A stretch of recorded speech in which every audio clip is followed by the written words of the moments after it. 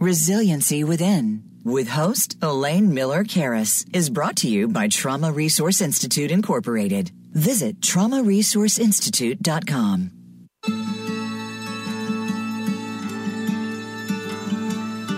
Welcome to Resiliency Within, featuring your host, Elaine Miller Karras. In unprecedented times, our beliefs and well-being are put to the test. When we take the things we've learned in life and look at challenges in a whole new way, we learn to develop resiliency, which can then be used to promote healing and personal strength. Now, here is Elaine Miller Karras. Hello, this is Elaine Miller Karras, and welcome to Resiliency Within. I am very excited about our guest today on our show. I've known Glenn Schiraldi for a number of years, and I recently saw that he had written a wonderful new book that I'll talk about in just a second. And we connected after not speaking for a couple of years, and here he is on the show. But today we're going to be talking about recovering from adverse childhood experiences. And Dr. Glenn Schiraldi will share his latest book, The Adverse Childhood Experiences Recovery Workbook, Heal the Hidden Wounds from Childhood Affecting Your Adult Mental and Physical Health. He's going to explore the links between adverse childhood experiences, which we'll call ACEs to make it simpler, which occur in the first 18 years of life, and health outcomes in adulthood. We'll discuss the overview of the ACEs research and the principles, self-managed skills, and professional treatments that effectively restore inner wholeness and increase well-being and happiness. But I want to tell you a little bit about Glenn, because he's had quite a career. So first of all, he's a retired lieutenant colonel who was with the U.S. Army Reserve. He has served on the stress management faculties at the Pentagon, the International Critical Incident Stress Foundation, the University of Maryland School of Public Health, where he received the Outstanding Teaching Award and other teaching service awards. He has written 14 books, which we don't have time to mention every single one, but I certainly, before I knew him, had read the first edition of the Post-Traumatic Stress Disorder Source Book that was very important for me as I was learning more about trauma. So he's also the founder of the Resilience Training International, which teaches people how to prevent and recover from stress-related conditions like PTSD, depression, and anxiety, with optimizing mental health and performance under pressure. But Glenn also graduated from the U.S. Military Academy, West Point, and he's a Vietnam-era veteran. And you know, Glenn, thank you for your service and your continued service to the world community. And I know that you went on later and got your PhD from the University of Maryland. Now, you and your wife also are involved in addiction recovery programs that you also help to steward. So you're going to have to mention that a little bit for us to know. So anyway, that's a lot. So you've done a lot in this world.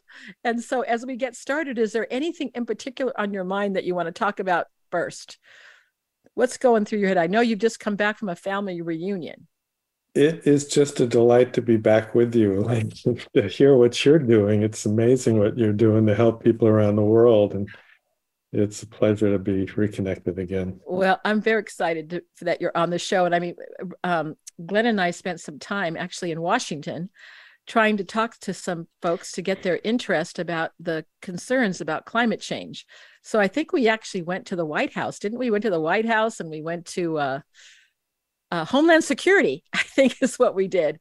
We did a bunch of stuff that one day, I think. But anyway, I'm so glad to have you on the show. So let's start talking about the things that we know are very important, which is adverse child experiences that we all know about it. So can you tell us a little bit about the original 10 ACEs? And then I know that there's been expanded work with adverse child experiences as well. Sure. Back in 1998, two medical doctors who had access to over 17,000 records in San Diego at Kaiser Permanente, it was an HMO basically, where regular folks came in, and these were not at-risk people. They were white, middle class, educated, health insured. And what they found is that 10 adverse childhood experiences, the original 10, predicted, you name the medical disease, the psychological disease, the functional problems. And the 10 ACEs originally were 3 kinds of abuse: sexual, physical, emotional, two kinds of neglect, physical and emotional. And then living in a house where a parent was absent, typically divorce or separation, there was domestic violence, somebody was incarcerated, someone was mentally ill or suicidal, or doing drugs. And so that was just the 10 most common. But what they found is the more of those people had experienced, the more likely they were to have depression, anxiety, PTSD, autoimmune disorder. I mean, just about anything that's been studied is predicted in a linear fashion. So the more of these ACEs, the more likely people are to have these problems. And functional problems too, like job problems, occupational finances, homelessness. And as you mentioned, Elaine, there's tons of other ACEs that were not in the original study. Death of a parent from any cause, missing parent, deployment, kidnapping, death of a family member for any reason, serious injuries. There's all sorts of things that can happen. Stress on the mother because of an unfaithful husband. Even prenatally, the stress gets transmitted to kids. And who understands that when these kids become 20-year-olds and they're having problems? But often, not always, of course, but often you can look back and see that there were scars and wounds that were imprinted in childhood. And if they're not resolved, then people suffer. There are costs to the economy that are astronomical in terms of welfare and healthcare and criminal justice and all sorts of problems. So this is not only a costly problem, economic, but human suffering. Do you think that the pandemic also plays in, that also could be an adverse child experience? The pandemic? Well, I think, sure, a lot of the health indicators increased during that time when people, had cabin fever and stuck together. Yes. So sure, you kind of got to look at everything that's going on in people's lives. But I find that what's intriguing about these ACEs, a lot of times we never talk about them because, if it's a soldier, for example, we tend to think, well, you had combat stress or you were raped recently, but fail to look back to early childhood, things that made people more vulnerable, say, to PTSD or depression and so on. And I think I read in the past too, that when people are serving in the military, many of them have higher ACEs compared to the general population, especially in going into the I guess in the service as an 18-year-old, you may be leaving a household where all these adverse child experiences existed. Mm-hmm. And then you go into the military and then you go into combat or have one of the other experiences and then can exacerbate your problems with stress and anxiety. That's exactly right. And a lot of times our psychologists in the military are not trained to treat the early childhood problems. But the same thing with cops, with firefighters, a lot of these high-risk groups where suicide is prevalent. You've got to look at the whole picture, not just the recent operational stress. So one of the reasons that I really was very excited about hearing about your book was these are very the implications to society, as you've already mentioned, are huge. But then, we need to talk about the healing aspect and how can we, if I know that I have 4 adverse child experiences, and I know that in the research, much of it says if you have 4 or more, you're at increased risk for many things. And if you have 6 or more, I think your lifespan is cut by 20. So we're not talking about something that's benign, but we're also talking about something physiologically that happens when we're kids that runs a course into adulthood. So what keeps us from healing from ACEs? What, in your opinion, keeps us from healing?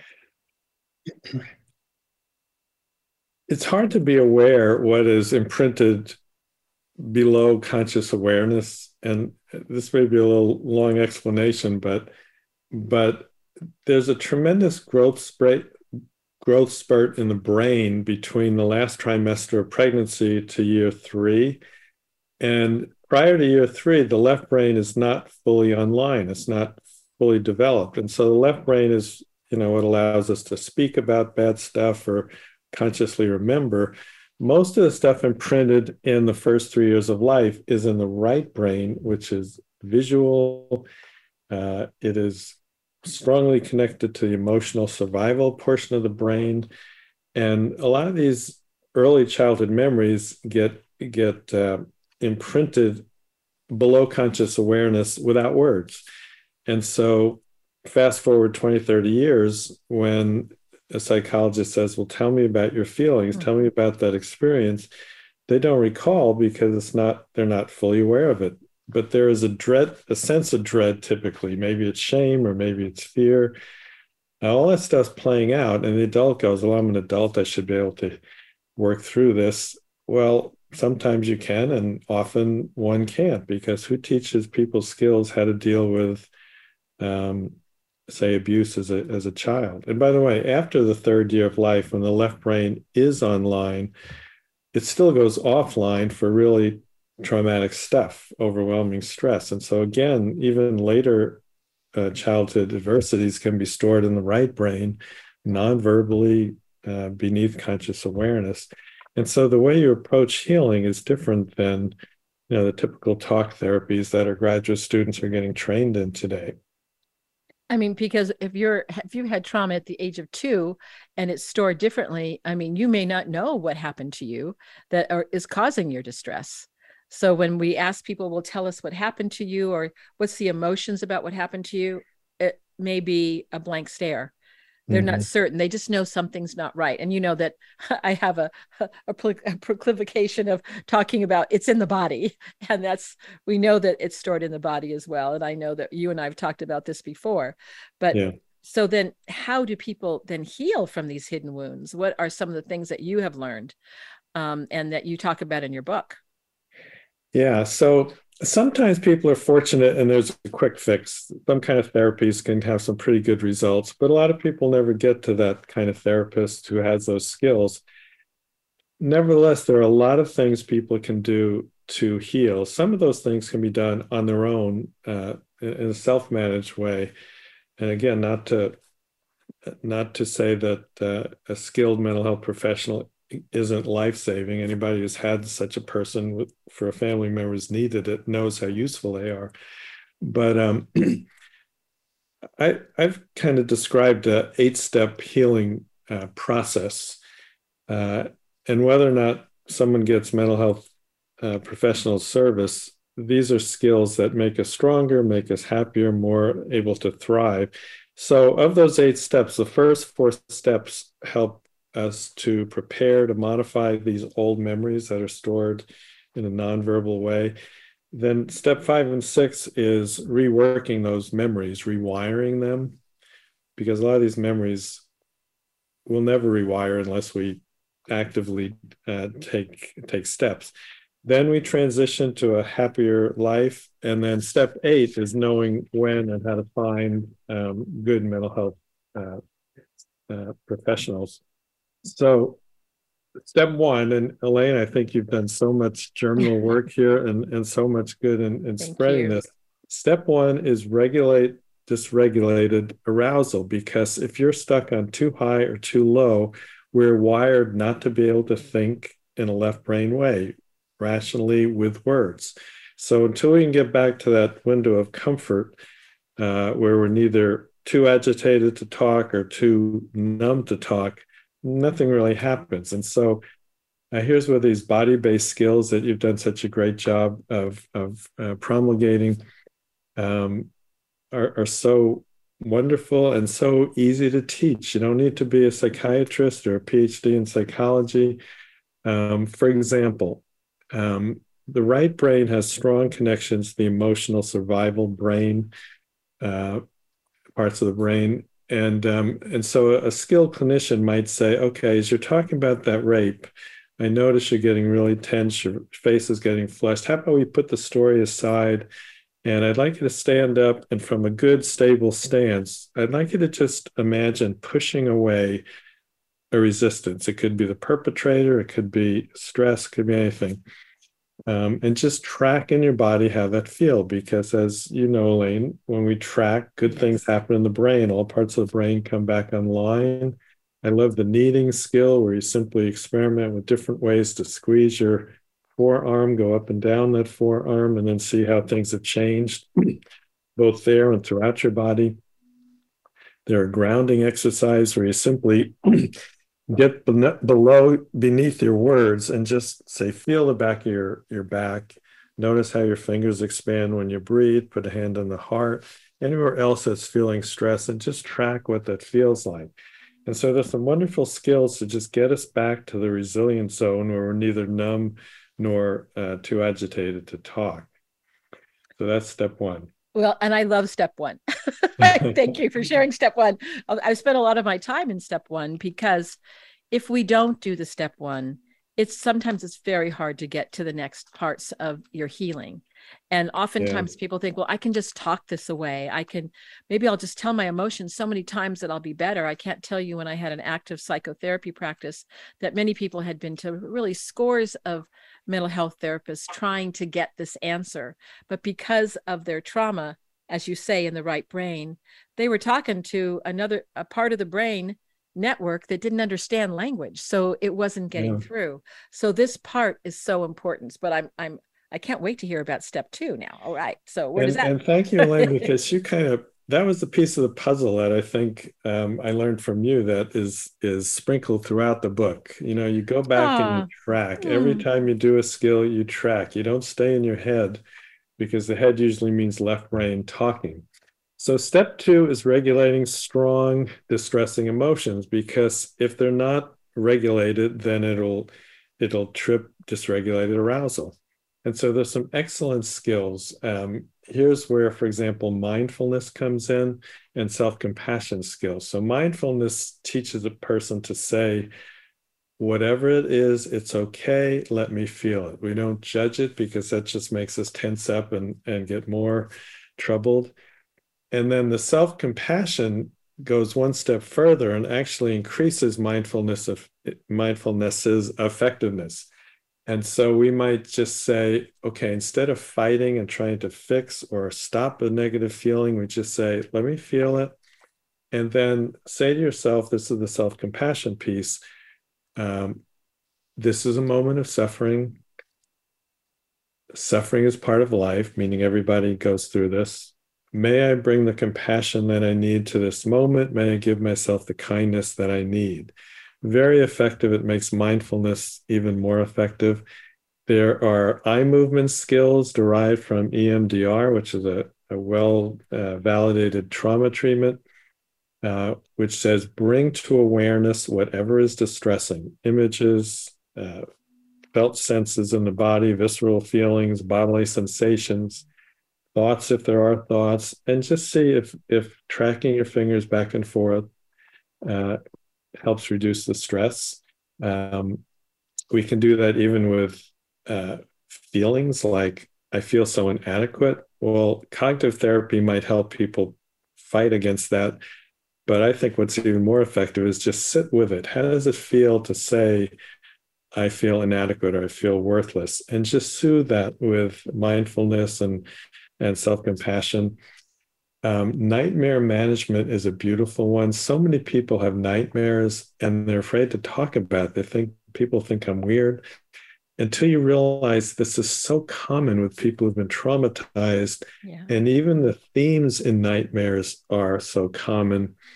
And once you realize there's like a 6-step process where you bring to awareness what's going on in the nightmare, maybe you keep a journal in the morning, and then you change your reaction and rehearse it before you go to bed. And you also rehearse before you go to bed a different scenario in the dream. In the research, that's called imagery rehearsal training, but people can learn to do this on their own with great effectiveness. There are some very nice skills to manage guilt and dissociation, but they're skills. And I want to empower people with skills, not just head knowledge. So that's step 2.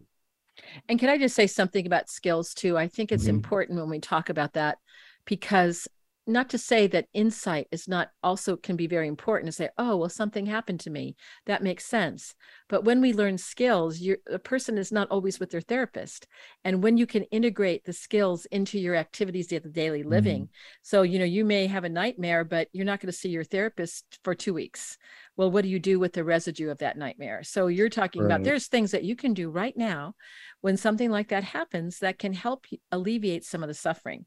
Now, I got to add a little pepper in here, though, because, salt and pepper. Because the other thing I found, besides what you've already said, which I totally am in agreement with, is I have found that even if when you're suffering, if you are experiencing the suffering and just go, well, you're just suffering. This is a sensation that I have. Oftentimes there is another sensation. This is my what else is true. And it may be, oh, I'm feeling no suffering in my feet, or I'm feeling no suffering, because sometimes it's your nose or your ear.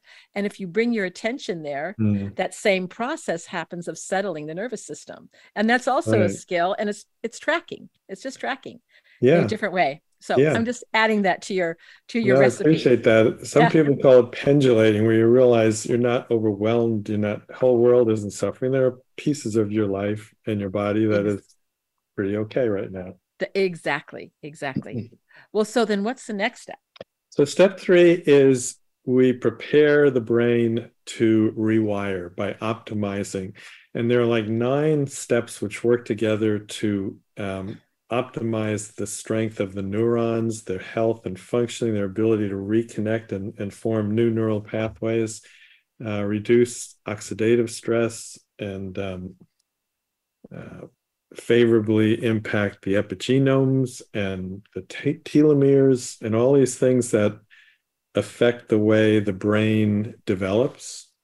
A lot of people think, well, it's all genes. Well, it is sometimes genes. 5% of diseases are strictly determined by genes, but the epigenomes sit alongside the DNA strands, and epigenomes are malleable. They respond to our experiences for good or bad and determine how genes are expressed. They're like a dimmer switch. And so this jumps ahead a little bit, but the epigenomes can get passed from one generation to another. And it's one of the reasons why it's so important to heal, so that we don't keep passing on these patterns that are seen in families. So the big 3, I'll just run through these kind of quickly because I know we want to cover a lot. But people often think, well, I'm in pain, I'm depressed, I'm traumatized. Well, let's talk first about the basics. Are you sleeping in a regular sufficient way? Are you exercising? Because that'll affect the immune system. We're now learning different ways to contract the muscles that cause the muscles to communicate with the immune system. The Mediterranean-like diet, I don't know why we don't talk more about this in therapy, but people who follow a largely plant-based diet, I'm not saying it has to be Mediterranean, but the elements are abundant fruits and vegetables. Most Americans are woefully short on that. You think about the microbiome. We're learning now that there's 100 trillion microbes in the gut. And if those are in balance so that the good guys outweigh the bad guys, then the gut speaks to the brain by this superhighway called the vagus nerve. It sends out immune messages from the gut. It sends out serotonin, which affects sleep and depression, all these things. And if you think about it, the Mediterranean diet has plants, which has fiber, which feeds the good guys. It has fermented foods, like fermented cheeses regularly eaten, which impact the microbiome. I got to put in a quick word about caffeine. The Army was very interested, thinking that caffeine would get more out of people. They found that when our troops are drinking 2 energy drinks or more per day, more PTSD, more anger, more depression, more anxiety, sleep and fatigue problems. And so it did just the opposite. And even if you're doing 1 energy drink a day to 1 a week, still many of those problems are greater. Hydrating,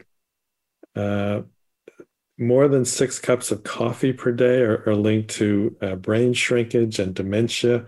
There's a ton of medical conditions, all of which are are easily treated, like thyroid problems and sleep apnea, which if we don't treat them, they just mess up the brain. They impair our ability to function. There's anticholinergic medications, which are often not talked about. Acetylcholine is a neurotransmitter. An anticholinergic medication blocks acetylcholine. Where do you find these anticholinergic meds? Any sleep product, prescription or over-the-counter, antihistamines, tranquilizers. To me, one of the worst medications is benzodiazepines, which set people up for Alzheimer's. Getting sunlight, avoiding toxins and pesticides and so on, and managing stress, which is, it's so easy to say, but so hard to do. Skills, yeah. So that's step 3. All right. Well, step 3 sounds, so when people say follow a good diet, nutritious diet, you're talking about the Mediterranean, and you're talking about fruits and vegetables, and really trying to be heavily focused on that, because that helps the body physiologically. Mm-hmm. Okay. Right. Also whole grains, nuts, and seeds. And the MyPlate, the USDA's new guidelines are pretty consistent. I used to be embarrassed to talk about it, but now it's pretty good. So if you follow the USDA MyPlate, you can find that on the web. You're going to be pretty close to a good Mediterranean diet. So step 4, did you want to say something? Yeah, I'm going to say something because it's time for us to take a short break. So I would like to, if we could wait for step 4 till after the break, because I'm intrigued by this, but I also want to ask one quick question. So what you just talked about, is this all in the book too, that if people wanted to refresh about what you were talking about in terms of the scientific aspects of health and well-being and ways to heal from ACEs, is this all written in the book? It is. Because I want to say now, say the name of the book for me one more time before the break. The Adverse Childhood Experiences Recovery Workbook. All right. So I want everybody to go out and buy that book today. That's why I wanted you to say it one more time before the break. So we're going to come back and we're going to hear more from Dr. Glenn Schiraldi about step 4. And I don't think I'm going to have time for all the questions. So I'm going to have you back again. But anyway, I want to make sure we get the key ingredients for the recipe. So we will be back in just a couple of minutes, and we will continue our conversation with Dr. Schiraldi. Become our friend on Facebook. Post your thoughts about our shows and network on our timeline. Visit facebook.com/Voice America. The Trauma Resource Institute is a nonprofit organization cultivating trauma-informed and resiliency-focused individuals and communities worldwide. Our mission is to take people from despair to hope. We believe in a world where every child and adult has the capacity to recover from highly stressful and traumatic experiences. Check out iChill, our free app that helps you learn the wellness skills of the community and trauma resiliency models. Go to traumaresourceinstitute.com for more information. Elaine Miller-Karras' book, Building Resiliency to Trauma, The Trauma and Community Resiliency Models, is available on Amazon.com. The book is about how to cultivate resiliency during and in the aftermath of traumatic experiences. The book also addresses body-based trauma interventions combined with psychoeducation about the biology of trauma and resiliency. Elaine also offers personal consultations. For more information, you can contact her at elaine@resiliencywithin.com. These days, everyone is looking for information on staying young, healthy, and fit. The Voice America Health and Wellness Network is here to help you on your quest to better health and a better you. We talk about everything from diet, fitness, and aging to substance abuse, personal growth, mental health, and much more. Learn from our experts who cover health and wellness from traditional and holistic perspectives. Tune in to the Voice America Health and Wellness Network. Healthy living starts here. Elaine Miller-Karras co-founded the Trauma Resource Institute, Incorporated. The Institute provides trainings on the models Elaine developed, the Community Resiliency Model, or CRM, and the Trauma Resiliency Model, or TRM. If you would like more information about the Trauma Resource Institute or how to participate in trainings, visit the Institute's website at traumaresourceinstitute.com. That's traumaresourceinstitute.com. Trauma Resource Institute, Build resilience, awaken hope. Voice America programs are now available on your favorite connected device, including Amazon, Alexa, and Google Home. Through streams with Apple Podcasts, TuneIn, and iHeartRadio, listening to your favorite show is as easy as saying the show name followed by the word podcast. Hey, Alexa, play Finding Your Frequency podcast. If that doesn't work, try adding on TuneIn or on iHeartRadio or on Apple Podcasts. Your life, your health, your network.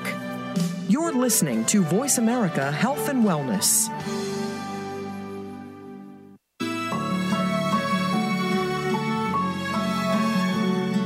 This is Resiliency Within with Elaine Miller-Karras. To reach the show during our live broadcast, please call in to 1-866-472-5792. That's 1-866-472-5792. You may also send an email to elaine@resiliencywithin.com. Now, back to this week's show. Welcome back. We are with Dr. Glenn Schiraldi, and I want to say the name of his book one more time, The Self-Esteem Workbook, The Resilience Workbook. I think I'm actually naming all of the books that he's written. I want to go to the next. Oh my goodness. Those are other books that he's written, but his new book that we're talking about today is the Adverse Childhood Experience Recovery Workbook, Heal the Hidden Wounds from Childhood Affecting Your Adult Mental and Physical Health. Now, Glenn, they can get that on Amazon, can't they? Or on all sorts of different portals? Yes. All right. Well, we are now on step 4 of the workbook. So over to you. Okay. So step 4 is just a beautiful one, I think, and it has to do with strengthening and stabilizing the destabilized nervous system. So if you think about it, a lot of the images that are stored in the early years are right brain stored. And so what we're doing here is we're not going to rewire the trauma memory yet, but we're going to create new neural pathways that can be infused later on. And so real quickly, the principle is we can use imagery to re-experience what an ideal childhood would have been like, having good attachment figures. And so you can just imagine having 2 ideal parents, say, who cradle you with love, and they make you feel like you matter, you're valued, and that you give them joy. That's a big one. Life can be fun again, too. And so we can reimagine feeling enjoyed by a loving caretaker. Another option is to imagine that you, as an older, wiser adult, return to that suffering child and provide whatever was needed: encouragement, an embrace, physical protection, counsel, whatever is needed. And so those scripts are kind of laid out. Then all of this that we've talked about so far is to prepare us for these next 2 steps, which is to rewire the actual childhood memory, the adverse childhood memory. So the float back skill was developed by the originator of EMDR, Francine Shapiro. And what you do is you take the triggering event, that is an event that reminds you of an old adverse childhood experience, and first you soothe and settle the triggering event. Like just last week, my boss scowled at me, and it threw me into a tizzy, and I don't really know why. But on reflection, you see that it reminds you of something that happened in the first 18 years of life. So first you settle that recent experience with softening the body. Again, we start in the body, and just open your heart to feel, open your gut to whatever it is, just feel it. You can use your mindfulness, your self-compassion, your intentional breath, where you take an intentional in-breath, and on the out-breath, just let awareness of that discomfort dissolve as you move somewhere else, say in the body. Then you trace back to the early childhood adversity, and bringing all those compassion skills, the soothing skills, the self-compassion. You can add the eye movements, the tapping skills that are also taught in the book. You can time trip. Just imagine you as a wiser person going back to that early experience, providing what was needed: safety, calm. We can do that with thoughts. Now, again, cognitive therapy works on core beliefs, and it says punch back the approach we use here is, instead of trying to reason your way out of core beliefs, is look at a core belief like I feel inadequate, I feel unlovable, soothe it in the body, and then go back to an early time when you experienced it and soothe it again, and tracking always. That's always the theme throughout this book. So that's step 5. Glenn, I just want to say, I'm so excited to hear you talk about this, because it is a way to weave some of the things that many people know about, which are cognitive core beliefs, but really bringing it into the body. Because that really does bring a level of awareness that when things happen under our awareness, that really, I think, potentiate the chances of healing. I just had to say that. So go ahead, keep going. Yeah, no, I appreciate that. And as you know, I'm very bullish on the cognitive therapy approach. I do. I love hearing this. In its proper time, not initially, which is the way we train our graduate students, to start out with it. And it's also important to be able to tell your story at some point down the road, but not initially. First, just get back into that resilience zone. So step number 6 is, assuming these old childhood memories have kind of reworked and rewired, is to get at the remaining shame, which is sometimes it's imprinted. A little child doesn't hear words. They may just see a mother scowl or an angry yell, and you don't understand the words, but you internalize the emotion. And so a lot of different ways to rewire the shame. You can, again, use imagery. Imagine standing up to an abusive caregiver, and instead of feeling like I'm wincing and withdrawing, just look with compassion at that suffering person. And maybe bring in you as the older, wiser person, protecting yourself. Maybe you see yourself pushing away or putting your hands up and saying, I don't have to internalize these negative emotions. I have a right to be happy, and so on. So there's a lot of different powerful ways to rewire that shame. And that's kind of the healing phase, to rewire those old scars, those old hidden wounds. So, Glenn, can I ask you a question on this? Do you believe that this would be best to do with another person, like with a therapist, or do you think that it'd be fine to do it on your own? It just depends on where that person is. If I think a good trauma specialist, as we know, those are hard to find. Yeah. It just blows my mind that we still don't train in our graduate schools a lot of trauma skills. So if you can find a good trauma specialist, terrific. But as we also know, a lot of people will never seek a mental health professional for stigma, for cost, for I don't think it's all sorts of reasons. I went to one 20 years ago. It was a bomb. I'm never going to go to another. But my career has been for those who either won't go to needed help or don't know how to find it.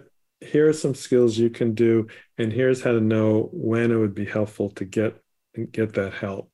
Somebody's really, really suffering and out of control. It's a pretty good indication you could use some coaching. I like to use that metaphor. Yeah.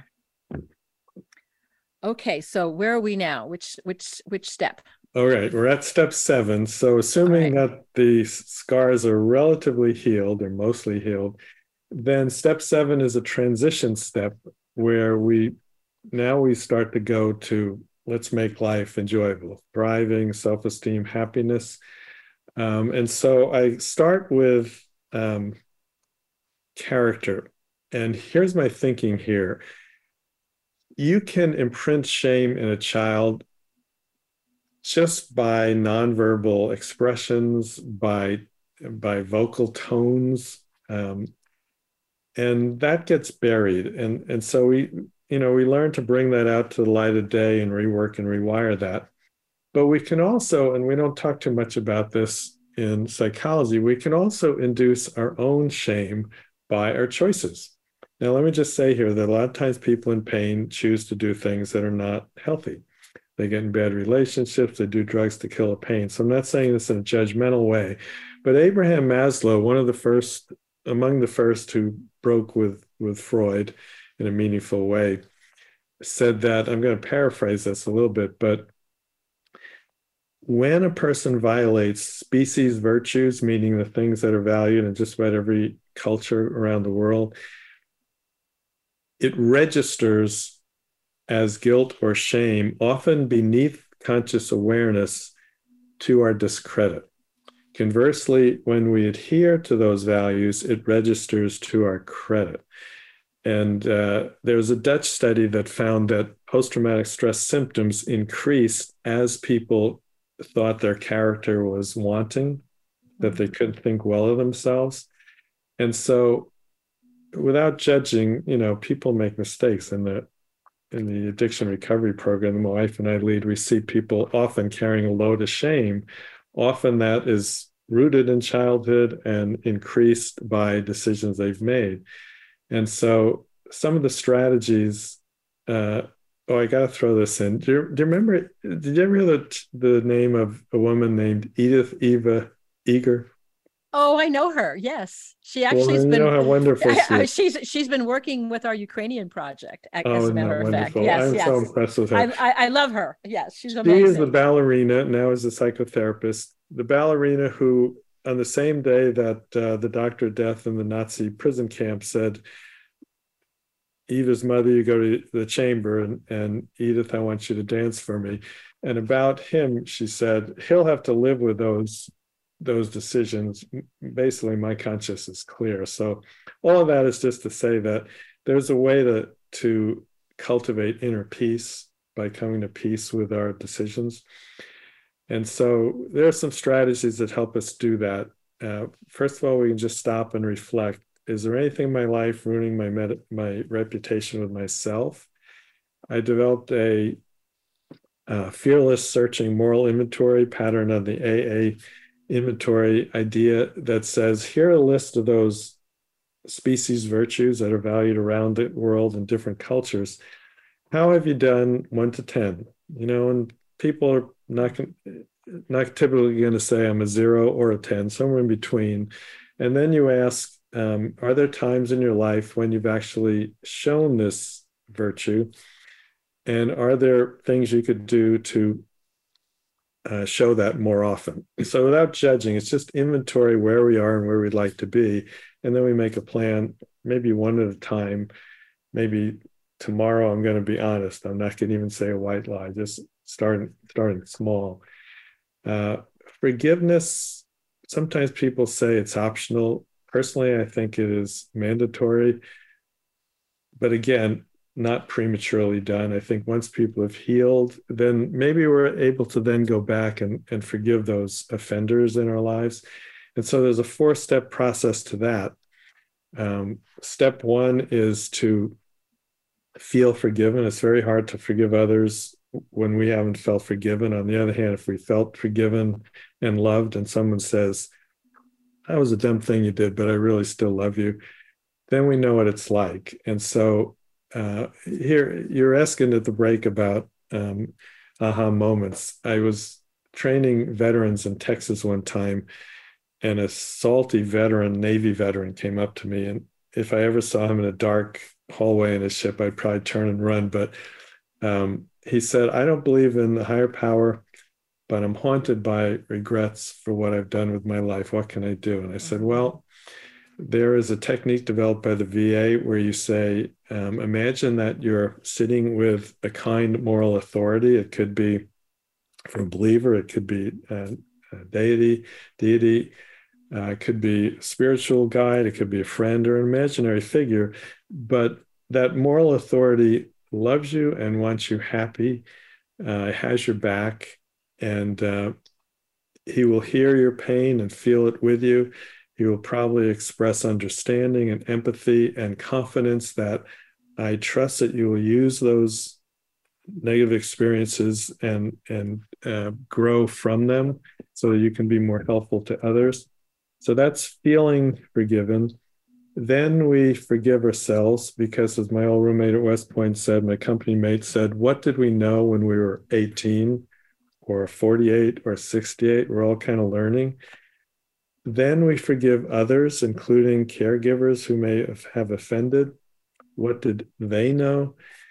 And then we seek forgiveness and sometimes the only thing we could do for poor choices is to choose to live a good life, a virtuous life.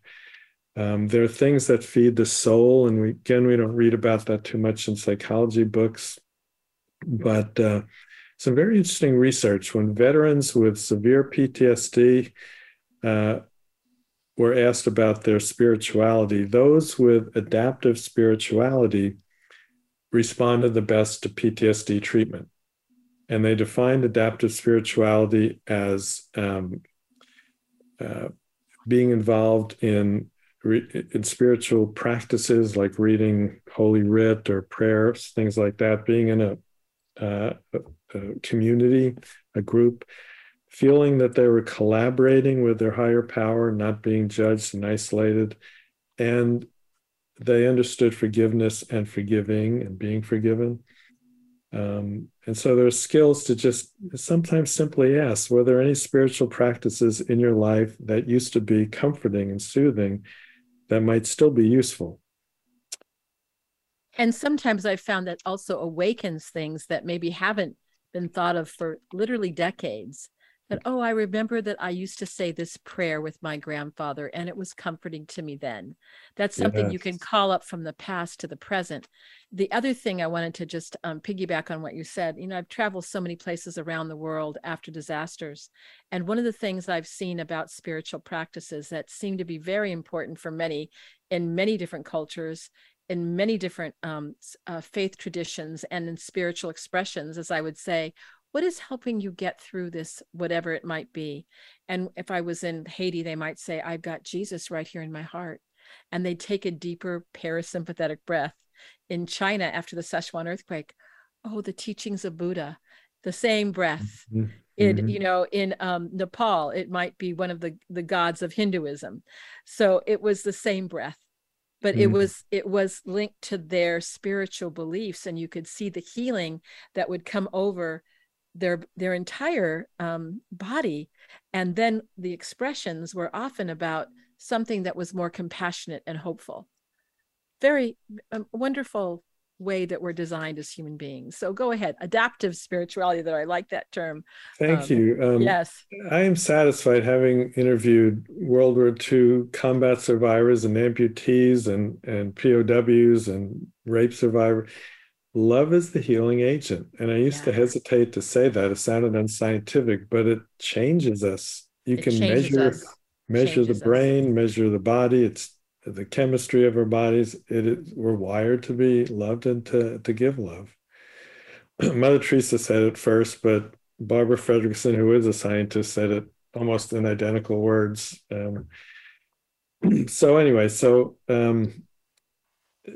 There are ways to reintroduce joy into our lives, scheduling things that used to be pleasant that maybe we've forgotten to do.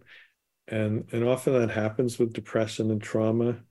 You get stressed, you stop doing the things that were fun, and then you get into a hole and you think nothing's going to work. And so in a very structured way, you can say, here are 300 items, check it if it's ever been fun in the past. Check it again if it's something you think might make you feel good, and then make a plan to do some of those on a regular basis. Well, and isn't it the other thing too, just like when you have the imaginal field, they can imagine whatever that resourceful thing is that's on the checklist and imagine it with them right now in the present moment. And that that can evoke those same sensations and experiences of joy that they may have experienced years ago. Right. That's our resource development in the community resiliency model. That's what you call resourcing. Which is that's right. Resource development. So the same thing. So did we get to all 8? Was that? Well, 8 is having to do with therapy. And I'd like to just mention 2 that I'm so super impressed with. People are often familiar with EMDR, eye movement desensitization and reprocessing. Very effective, very validated. Department of Defense uses it. There is a woman who has taken EMDR so much further. And she has a real interest in drama and the arts. And so she started to change it. And her trainer said, look, you either got to stop doing this new stuff or else don't call it EMDR. And so she calls it accelerated resolution therapy. And to me, it is brilliant. So she'll start, and we would relate to this, Elaine. She starts by saying, okay, when you think about that traumatic event from year 4 or whatever, start with where do you feel it in your body? Let's process that with eye movements.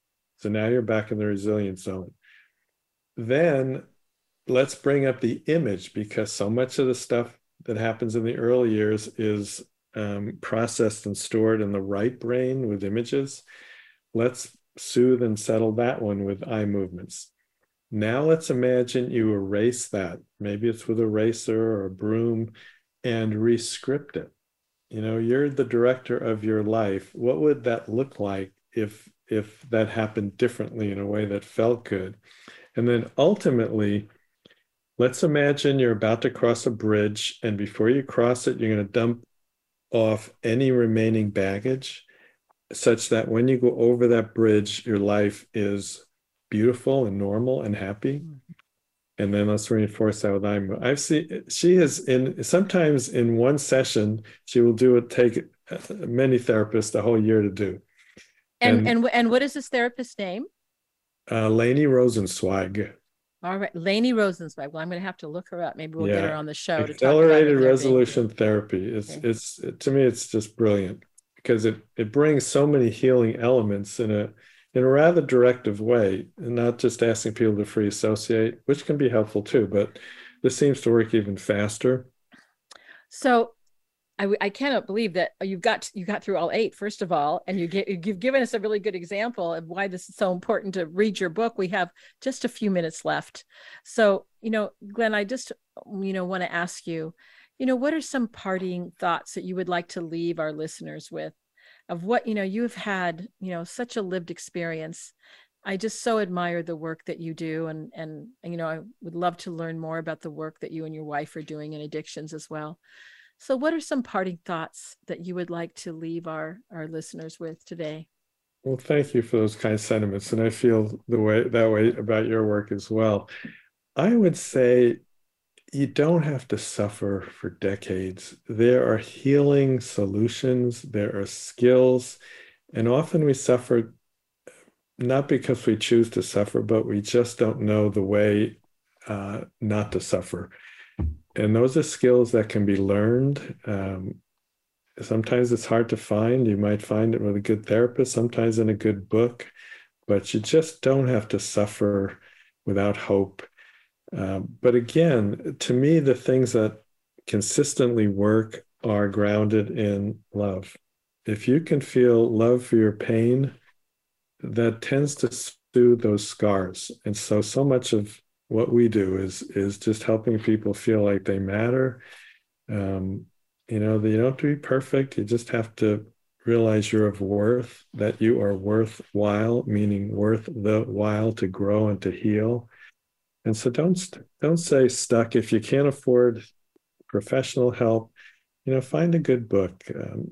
Albert Ellis used to say most of the stuff he taught could be taught in a grade school by a teacher or a book. And that's the way I feel about a lot of mental health skills. Well, and that's what I feel about your book. So say the name of your book one more time. The Adverse Childhood Experiences Recovery Workbook. And I really would encourage people to go out there and buy it. And I guess the other thing, Glenn, I want to say, I know that you have also worked with a lot of veterans and law enforcement, and that can be a tough crowd. And I know that you extend that love to them in healing, because there's so much suffering that happens in that world. And I know that's important too right now in our world. It certainly is. It certainly is.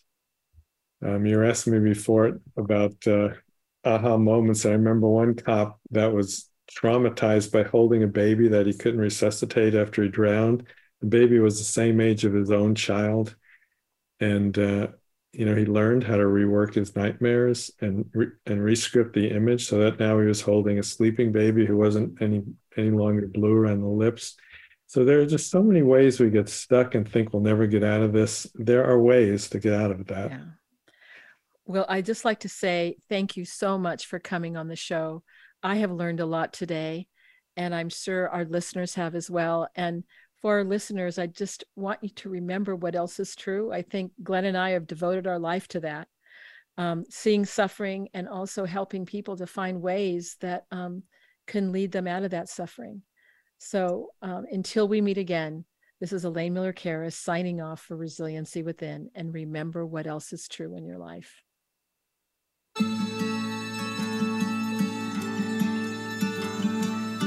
Thank you so much for joining us this week for Resiliency Within. Please tune in again next Monday at 4 p.m. Eastern Time and 1 p.m. Pacific Time for another edition featuring your host, Elaine Miller-Karas, on the Voice America Health and Wellness Channel. We'll talk again soon.